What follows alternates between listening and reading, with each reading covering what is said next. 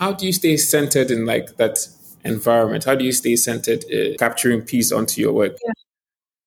I'll tell you what, I think I've made art with like tears in my eyes. So the work doesn't find me at peace, it finds me in a mess. And while I make it, I find that I'm put together.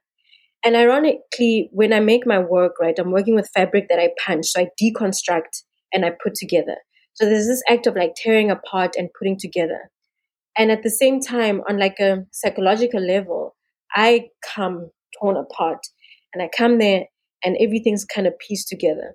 So when I'm making my art, even when I'm like putting the pieces of the shosha fabrics together, if my mind wanders, right, or I think about something else or something distracts me, you can see it in the work because like I'll make a mistake or something. So it literally, my work does not find me at peace. It calls me to peace.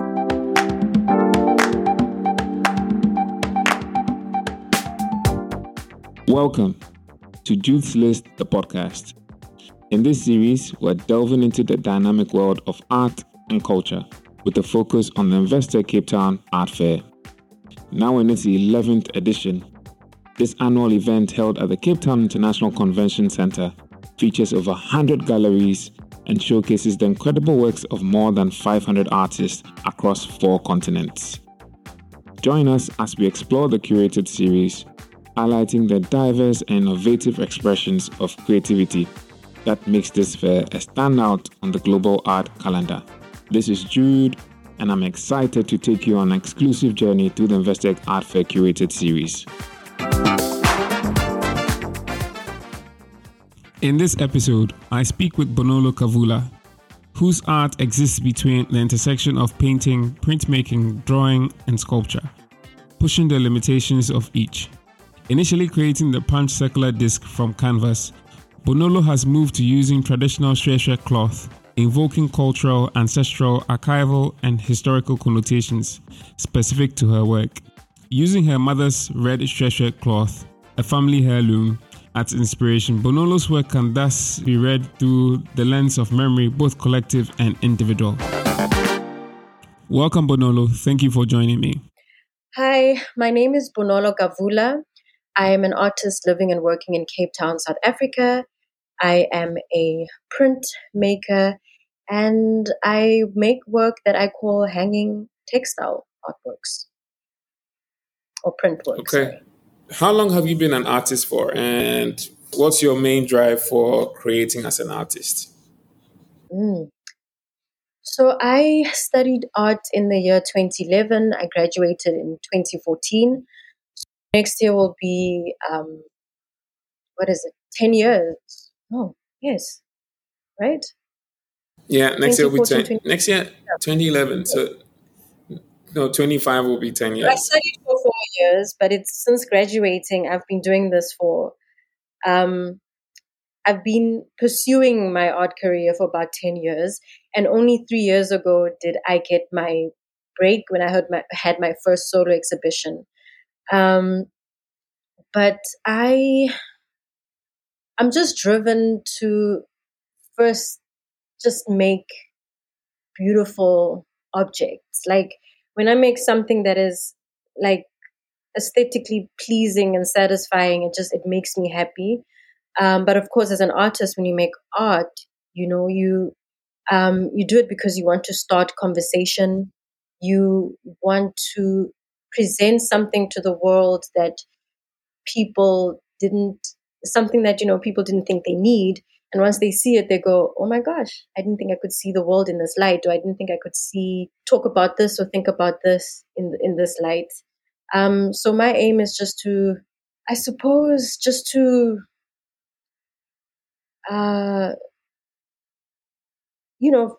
find value in my culture and my traditions in just a new way, by presenting the works that I make. Okay. So what's the message you also want to share through your work?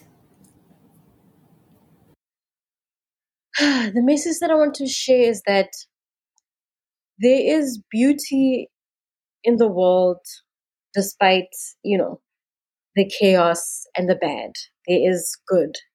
And with my work, when I say I make artwork that is aesthetically pleasing, what I mean is that, I want to make something that kind of just distracts you for a moment. So if you were to go to an art gallery and see my work, my hope is for me to get the viewer's attention and just make you pause and to see something for what it is, something beautiful, but to use it as a distraction. The same way you go to the beach and you look at the sunset, I hope that my artwork has the same effect.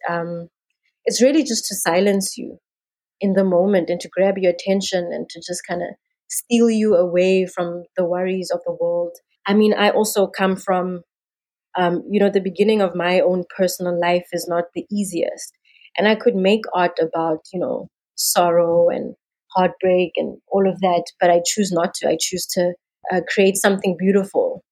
Um, because that's what I personally chose to see in my life, and that's what I want to share with other people. So it's personal and it's universal, but it's essentially it's just sharing what. So I try to create peace for myself. I try to create something that I find beautiful, that puts me at ease, and I share it with the world. So that's what I'm doing essentially, creating beauty amongst. And how does that make you feel that you're in this space where you get to do that? I'm very, very lucky. I do not take it for granted. The fact that I wake up and I'm very privileged to be um, making work that it's almost selfish. It helps me first. That's why I say I'm sharing it with the world because it helps me, and then I hope to that it helps other people in the same way. So it's kind of like my art is like therapy, and it's a gift to me that I then share. Um, I remember when I was an art student I think it was my first year. And so in your first year, you do all the, all the art disciplines. And we started, when we did painting, the lecturers were like, okay, guys, this is your chance to be creative, paint whatever you want, be experimental, da, da, da. So I made this painting and I was painting like all these red, dark colors and fire. The picture literally looked like hell. And the title was like something about a woman's fury or something like that. And I presented my project, and my lecturer looked at me and he said, "You know, you're allowed to make paintings that you're allowed to make paintings that are colorful. You can paint cupcakes if you want to, but you really do not have to dive into the darkness of the world and what you're feeling. Even if you're carrying that, you don't have to." And I won't forget from that moment on. I swear to God, I told myself I'll never make an artwork that is dark. But in a way, I felt like I was given permission in that moment to just, I'm allowed to use pink, and I'm allowed to make work that makes me feel good first before I kind of share it with the world. So it's therapy in the sense that if you look at my work, it's very, it's repetitive, it's labor intensive. So when I make my work, I have to concentrate fully, and it kind of just soothes me. You can't make the kind of work I make if your mind is all over the place. So I say it's therapy because it's like yoga for my mind, first of all. So when I make my work, yes, I'm making a beautiful artwork, but the exercise of literally physically making it is like yoga for my mind. It calms me down. And because of that, I then kind of work from a place of peace. And I really do believe that energy, you can feel it when you look at my artwork. So that's why I say when people go into the gallery and they look at my work, you can feel the silence, you can sense it, and you can see it. So I don't make these like bold, like, it's not like, it's not eccentric. It's the most quiet work because it comes from a place of quiet and peace and possibly wanting to paint cupcakes and not paint hell. I don't think it helps. It wouldn't help me as like a black woman to walk into my studio and to paint and make work about the things that are happening outside of my studio. I already walk and live in the world as a black woman. as a Black woman who, and also just as a human being who's had to endure, you know, a trauma here and there. And it's like, I don't want to carry that into my studio. I don't also, my work does not have to be that. So in a way, like the kind of work that I make, it's also it is political to not make political work. It's political to paint cupcakes and so on. So long story short, it's therapeutic because literally it's a decision to exclude all the noise and just make from a place of pure goodness and tranquility. And Yeah. How do you stay centered in like that environment? How do you stay centered capturing peace onto your work? Because like sometimes, like you said, Mhm. as an artist, it can be so daunting not to capture like what is going on in your external environment, especially in Yeah. such times.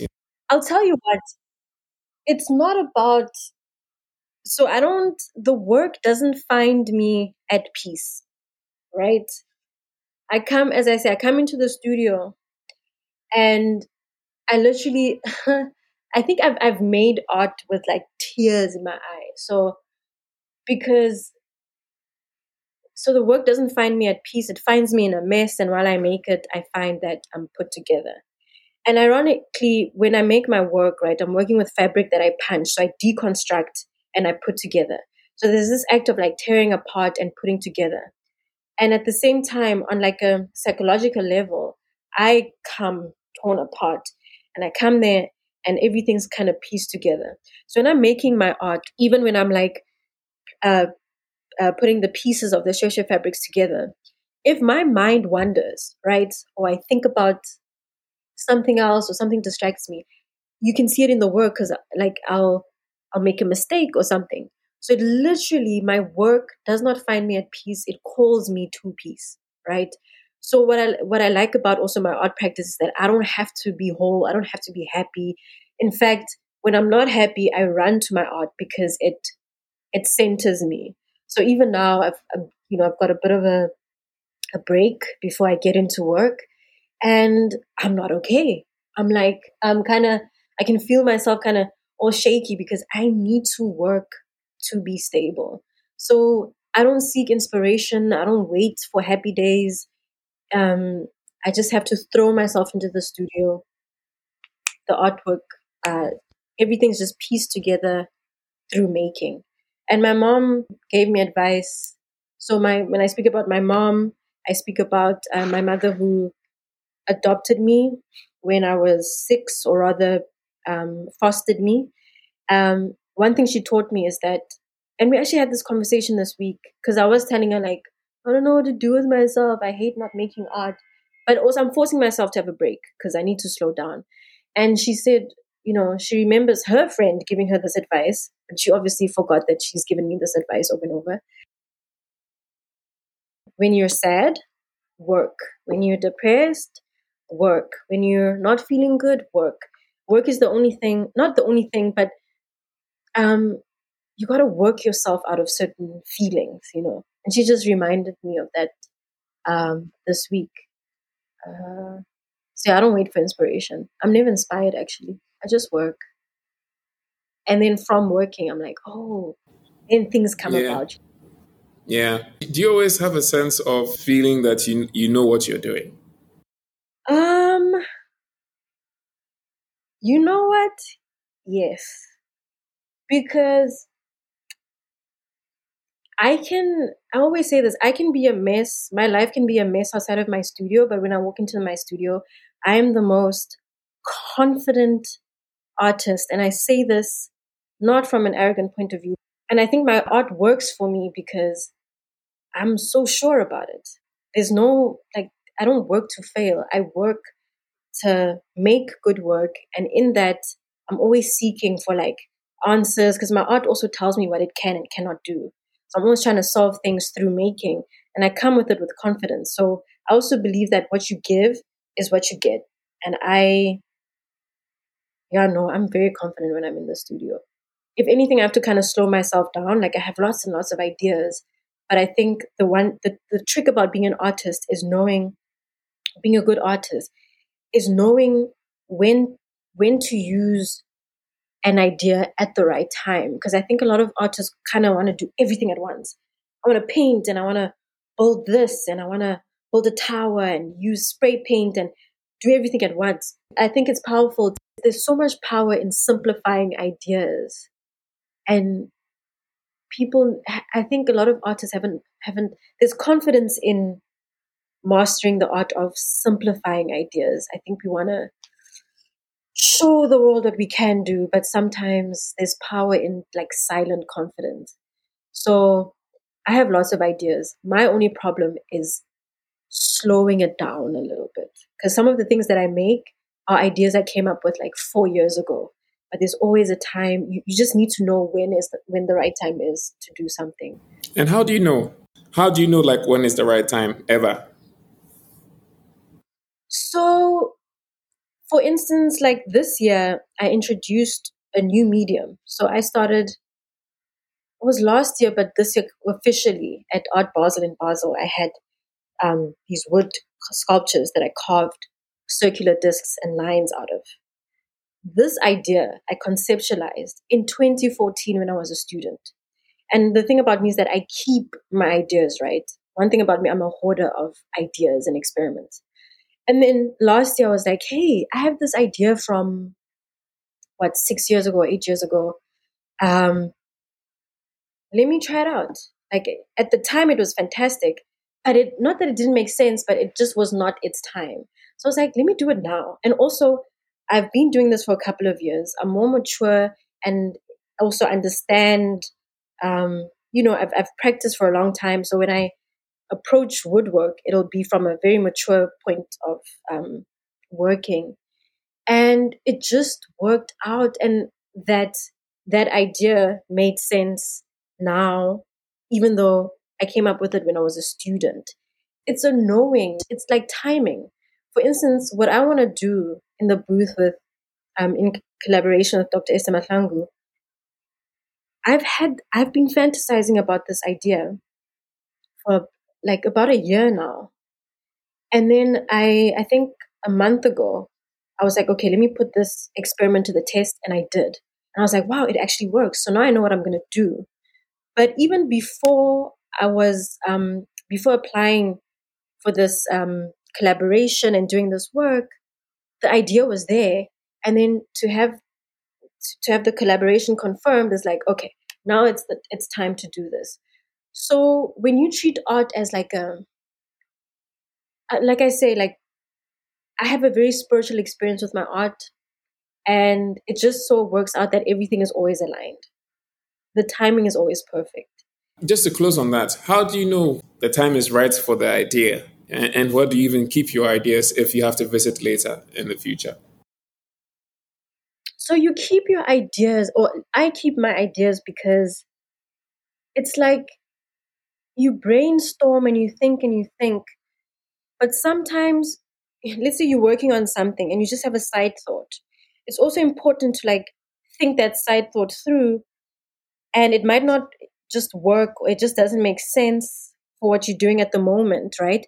So 3 years ago, when I had my first solo show, I introduced my hanging shweshwe, hanging textile works or print works, and yeah, I'm introducing my visual language and my signature, right, to an audience. To then, if I had done that and the woodwork and this all in, let's say, a space of 6 months, it confuses people. So you also have to remember that when you're making your work, yes, you're making your work in isolation, but when it leaves your studio, you're having a conversation with people, right? So people are reading your artwork. So you also have to keep in mind the people who see your work. And someone who sees your work in 2022 might not see your work. So somebody might see your work in 2022, and then somebody might not, and then they see it for the first time in 2023. And you still want to have like to keep that a strong link between your ideas. You don't want to have this like big gap between idea one and idea two. So you also want to keep consistency in your visual language. And people who, let's say, acquire your work, you also want to build a trust relationship with them and say, listen, this is my idea and this is my art, and I'm not changing. I don't want to invest in an artist and then 5 years down the line, they, I don't know, they go from painting and the next thing they are doing something completely different. Because you also have to remember that, yes, you work in isolation, but you have people also walking with you on this journey. So also bear in mind the audience, people who see your work and some people who might not see your work. So people don't see your work at the same time. So you also have to give your work breathing room for other people to see. So that's one thing about ideas. Keep them, but for later as well. Okay. But also, I believe when I say I don't work alone, right? Art is like a conversation between past self, present self, and future self. So this is what my belief. So Wow. there's things that ideas that you come up with might just be, I believe, and it's going to sound crazy, a hint from future self, right? So some ideas are hints. It doesn't mean that you must do it now. So you keep the hint, keep it in your pocket, and work with what you're doing right now. That hint eventually will be a past thought, right? So you surpass the hint that becomes your past thought, you're in present, then you're like, oh, wait, that thing that I kept in my pocket, maybe I can use it now. And then you take it out and you use it. So it's your present self working with, like I say, like I have a very spiritual relationship with my work. So I do believe that. And that's why I respect my art ideas and not to rush them, because there's plenty of time, right? Um, to do things. And I say a Do good you truly artist, believe that? I do. And somebody gave me advice once and they said, Bonolo, if people never get to see you, the closest thing that they'll get to see of you is your art, right? And your art needs to kind of tell people not who you are as a person, but when you leave this world, this dimension, your art is going to be there. And you want your art to be good, right? But it's gonna outlive you. So at least let something that's gonna outlive you be a good representation of your beliefs, and don't rush it. There's plenty of time.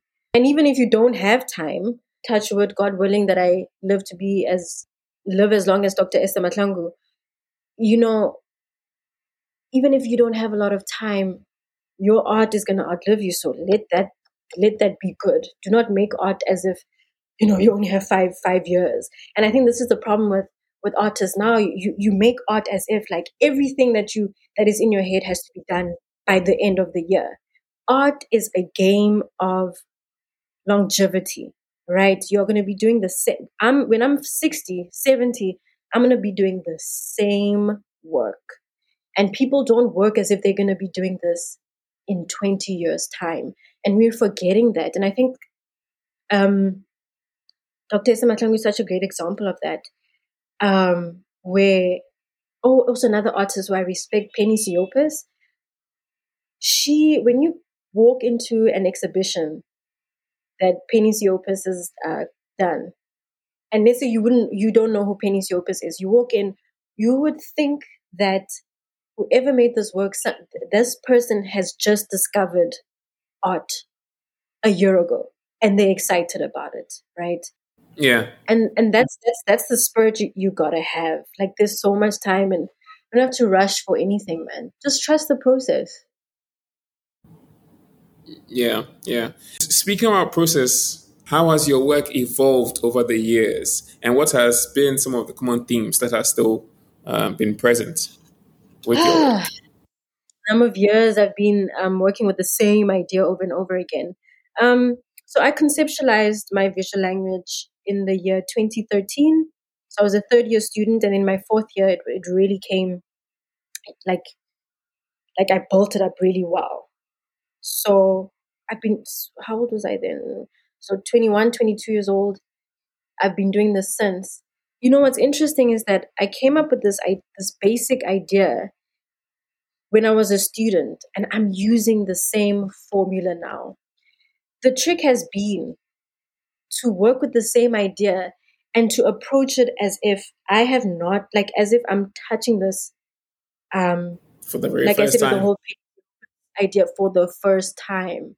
The irony is that it's the same idea. And one of my other beliefs is that a good artist does the same thing over and over again for years and years and years, and makes you feel like you're seeing, and every time they present their work, they make you feel like you're seeing it for the first time. For me, that is my goal as an artist, is like I want it to be refreshing all the time. What has changed is the idea has remained the same. What has changed is that 3 years ago, I was using canvas and paper to punch into and to create these patterns with the work and piece them together with thread. And then 3 years ago, I kind of went, this work is now, it feels meaningless. Like, what am I going to use that's going to bring meaning to the artwork? Because I was using paper, magazine paper, canvas. I was painting the canvas, but the work just felt completely flat. And I was like, no, something's got to give. And I was like, what am I going to use? What am I going to use? And that's when I came across my mother's dress that was passed down to me by my great grandmother, her red shweshwe dress. My mom, who passed away when I just turned 5. And so I have her dress, and I look at it and I'm like, I wonder if I can use that material. It's shweshwe fabric. It's a traditional cloth. Let me just, check it out. I go to the fabric store, use the fabric, and now I have to think like the artist that I am. I'm like, how am I going to manipulate this fabric into doing what I wanted to do? The same way I manipulated canvas, the magazine paper, and other paper. I know people use this traditional cloth to make clothes and so on, and African designs and cushions and all that kind of thing. How am I going to turn this into fine art? And so I use my knowledge in printmaking to manipulate the fabric. So I have my tricks and I have my ways, and I stiffened the paper, and I punched it, manipulated the fabric, and it's archival, it's perfect. And I use this shweshwe fabric, which has these patterns, and when you deconstruct it and put it together, the patterns then realign and create a new pattern. And it was like magic, right? But I, like I said again, the timing was just right. So for a long time, I was building up the idea, and then I found meaning only a few years later. And I'm so grateful for it, because just using the traditional shweshwe fabric it has given the work just a feel and meaning, and historical meaning, spiritual meaning, Yeah. um, formal qualities, and all of that. It was like gold, really. I came across Yeah. gold. Bonolo, can you describe what the so is it social fabric? Can you describe it for our listeners? What that Yes. is? So shosha fabric is a traditional fabric that we use, and it's specific to South Africa, the same way other African countries have their traditional fabrics that they use. So the shosha fabric was um, imported, but by Europeans. But there was specifically shosha fabric was gifted to King Moshoeshoe of Lesotho as a gift, right, by Europeans. And then we then used this fabric over time, adopted it, and it has become a part of our culture. And there's a company that prints out the shweshwe fabric and sells it to this day. So that's where I go and buy the fabric. And a lot of people buy the fabric to make traditional attire. So when you get married, we have what we call the white wedding or the Western wedding. And then Yeah. you have the traditional wedding where you would use shweshwe material to dress yourself, you know. So that's where the traditional aspect comes in. My Yeah. grandmother, my great grandmother, the clothes they wore shweshwe fabric. A married woman, like the red shweshwe fabric, indicates that in my culture, at least, indicates that you are a married woman. The red when you get married, it's traditional wear. When you're praying and you buy a white shweshwe cloth for prayer, you use that. So there's a traditional aspect to it and spiritual aspect, all the spiritual connotation and the historical aspect with the shweshwe cloth. So that's where the work it is design orientated, but when you get into the material aspect of it and its historical, it's just laden with like historical meaning, traditional and spiritual meaning as well. And it also Yeah. it's tied with my identity as a Black woman in South Africa. Does this mean that for the work that you did, you had to take apart this cloth that your grandmother gave you? Oh, no, no, no. So I have my mother's dress. I hope to pass it on. But it was just, it just sparked the idea to use that fabric. But I've actually, it's literally, I keep it, it's under my pillow right now. That's how closely connected I am to that fabric.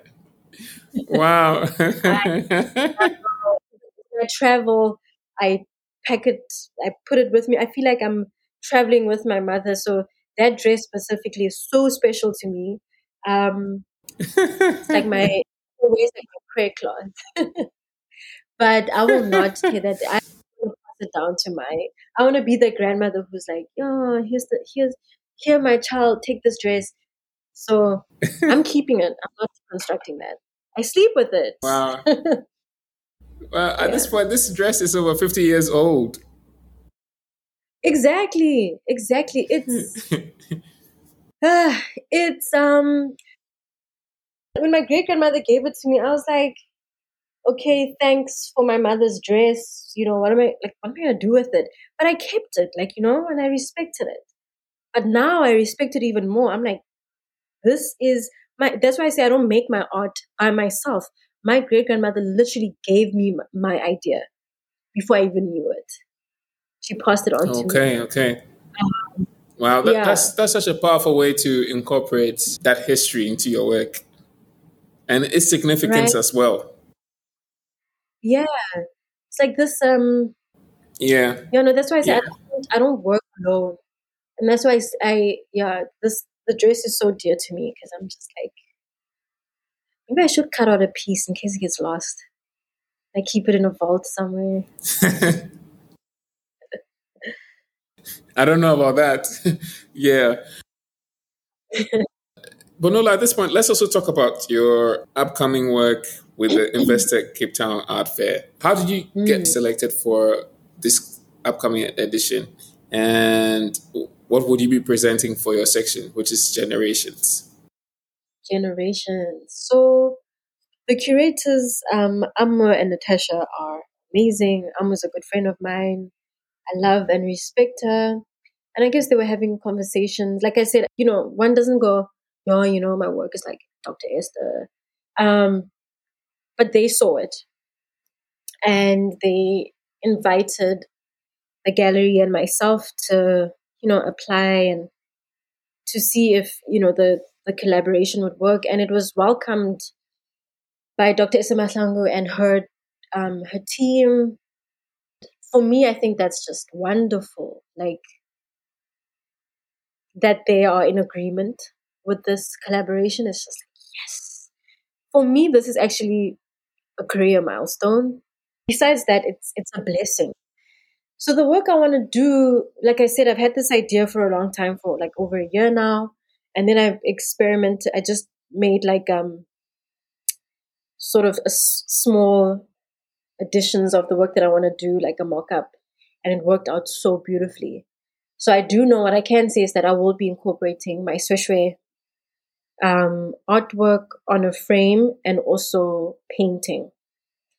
But when I say painting, it's not so with printmaking. How I approached it is that I didn't approach printmaking in its sort of obvious, it's in its typical state. In the same way I'll do with the painting for this project. All I can say is that I'm going to incorporate painting.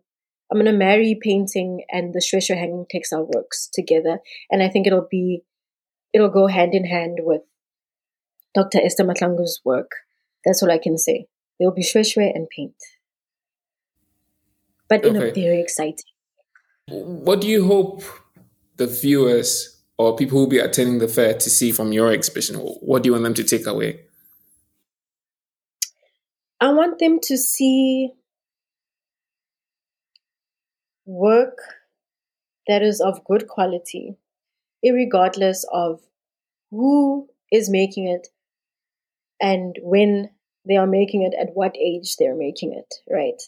So when one work is next to another, you're not looking and going, oh, this is like, oh, this is better because this artist has been working longer, or this is better because this artist has just started. Art is good simply because the artist has in that moment given their best to put together this artwork, right? It's consistent. Whether I'm 10, 20, or 70, art is consistent. There is no timeline, there is no barrier. It is all the same. So when you go and when you look at this artwork, you're not looking at, yes, it says generations, but where art is concerned, art is timeless, right? It's consistent.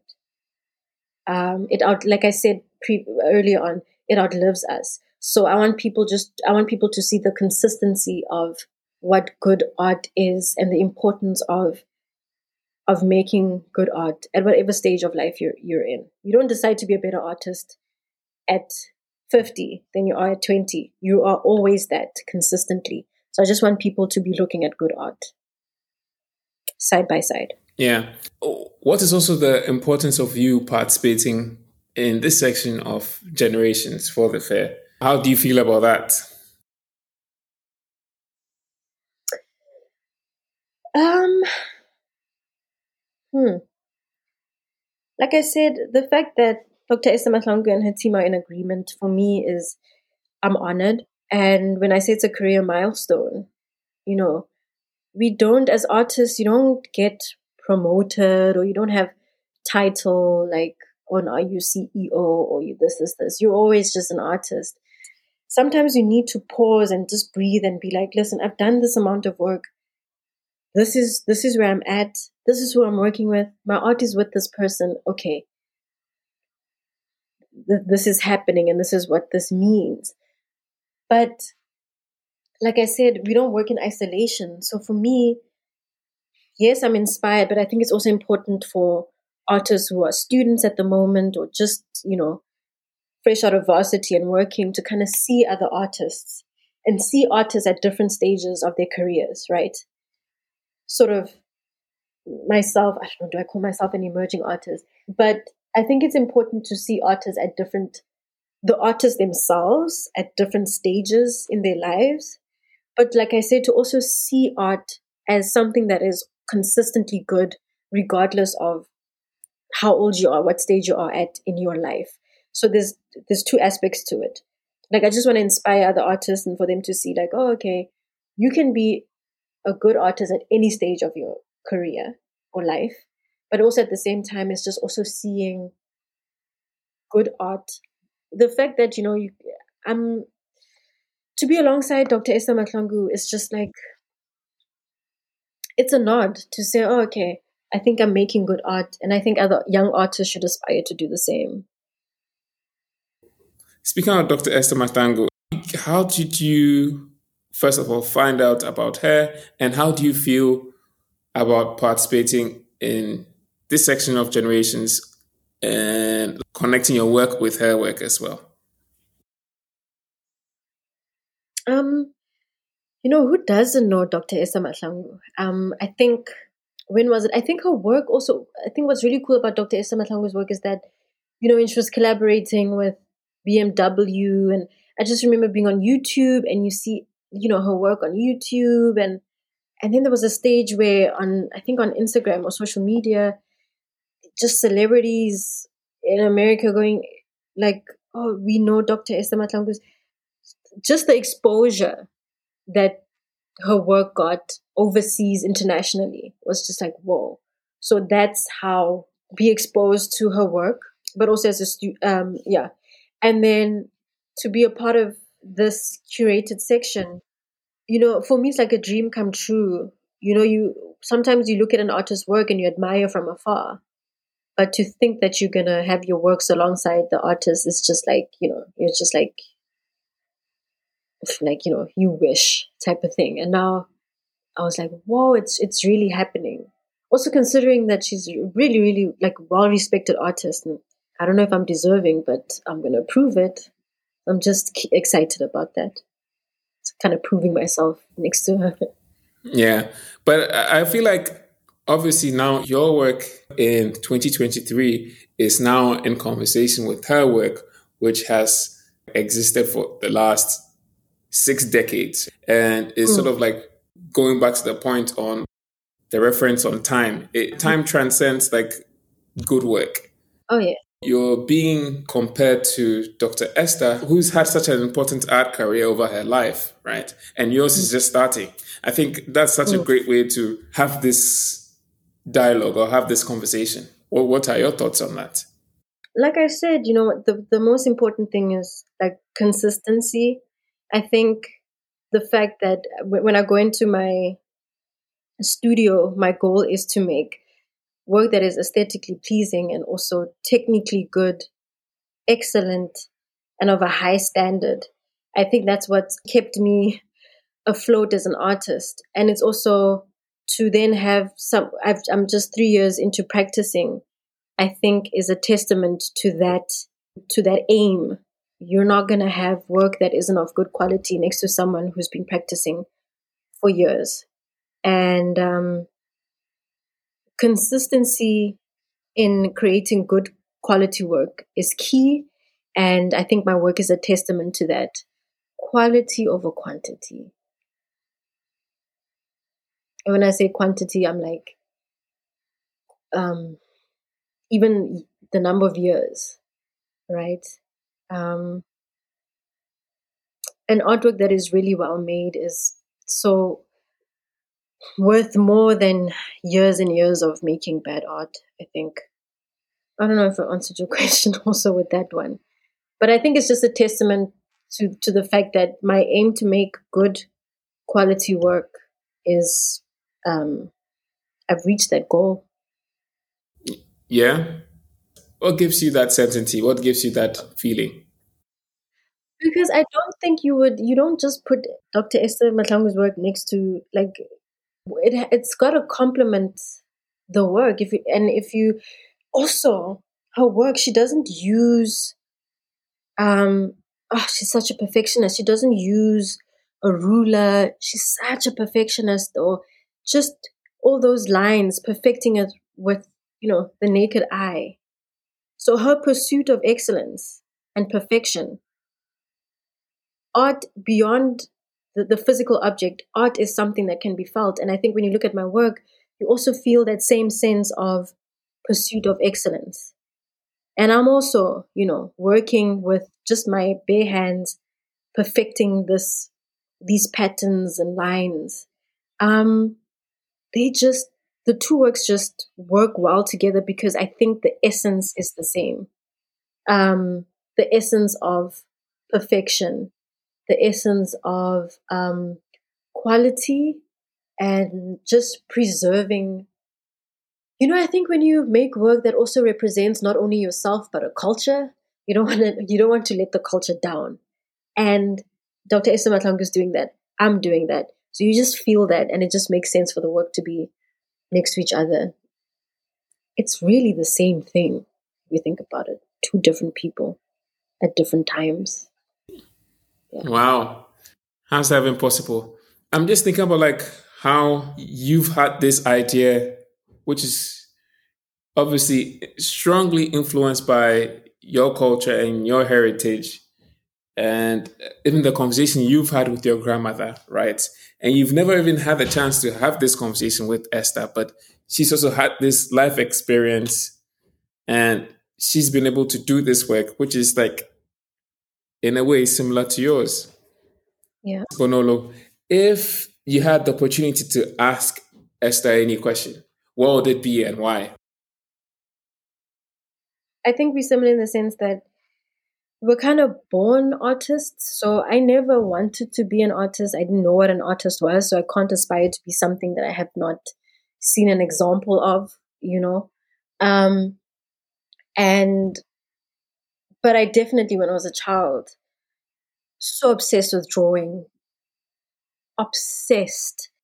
My foster mom encouraged me. to become an artist, because I also think she knew what an artist was. She understood what it was to be an artist, and she saw that for me.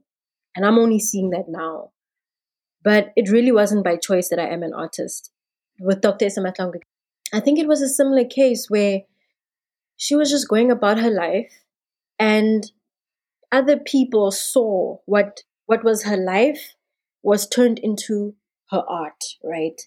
And with me, what was an extension of who I am, like I loved drawing as a child, was turned into something like, no, it's my job, which I love.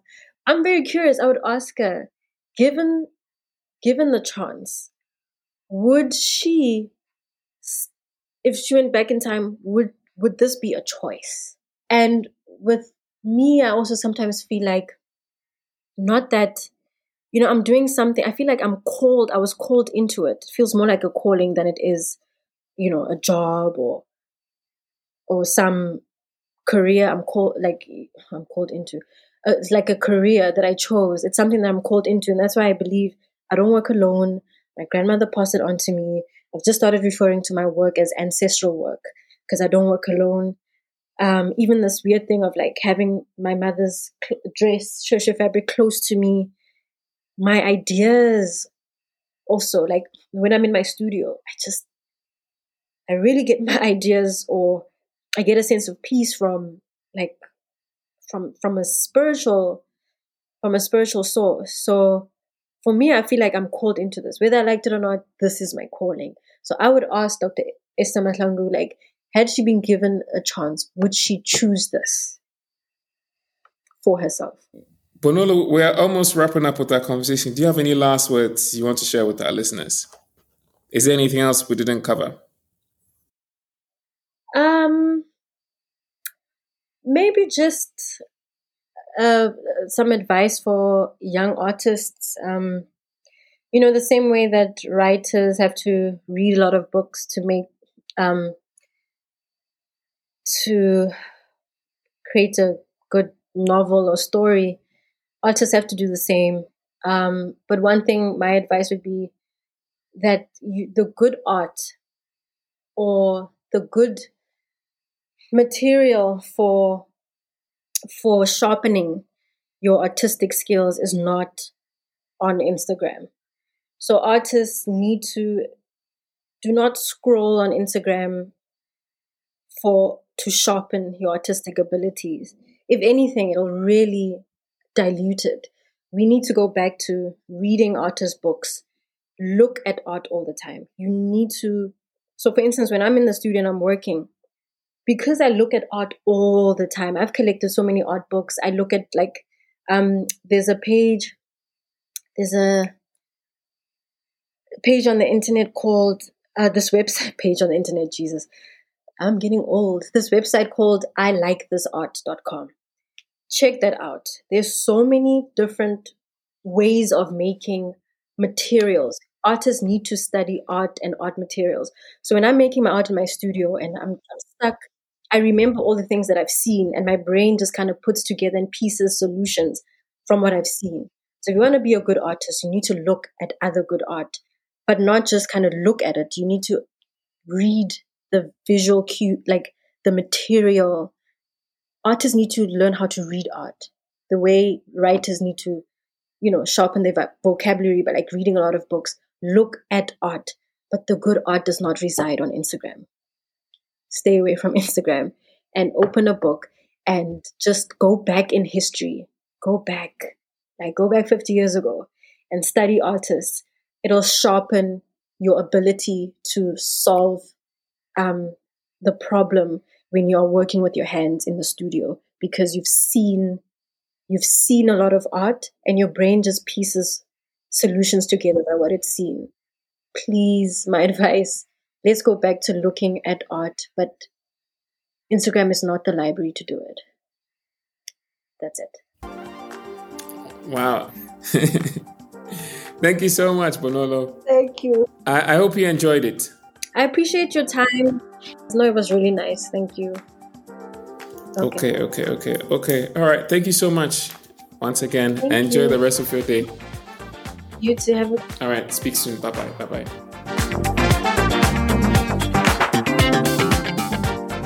Thank you for being a part of this captivating exploration through the Investec Cape Town Art Fair curated series. We trust that you found inspiration and insight in the diverse world of artistic expression showcased in this episode. Looking ahead, the 2024 edition of the Investec Cape Town Art Fair would unfold under the theme Unbound. Save the dates as we eagerly anticipate the 11th edition of this remarkable event from February 16th to 18th, 2024. Stay tuned for more engaging episodes on Jude's List.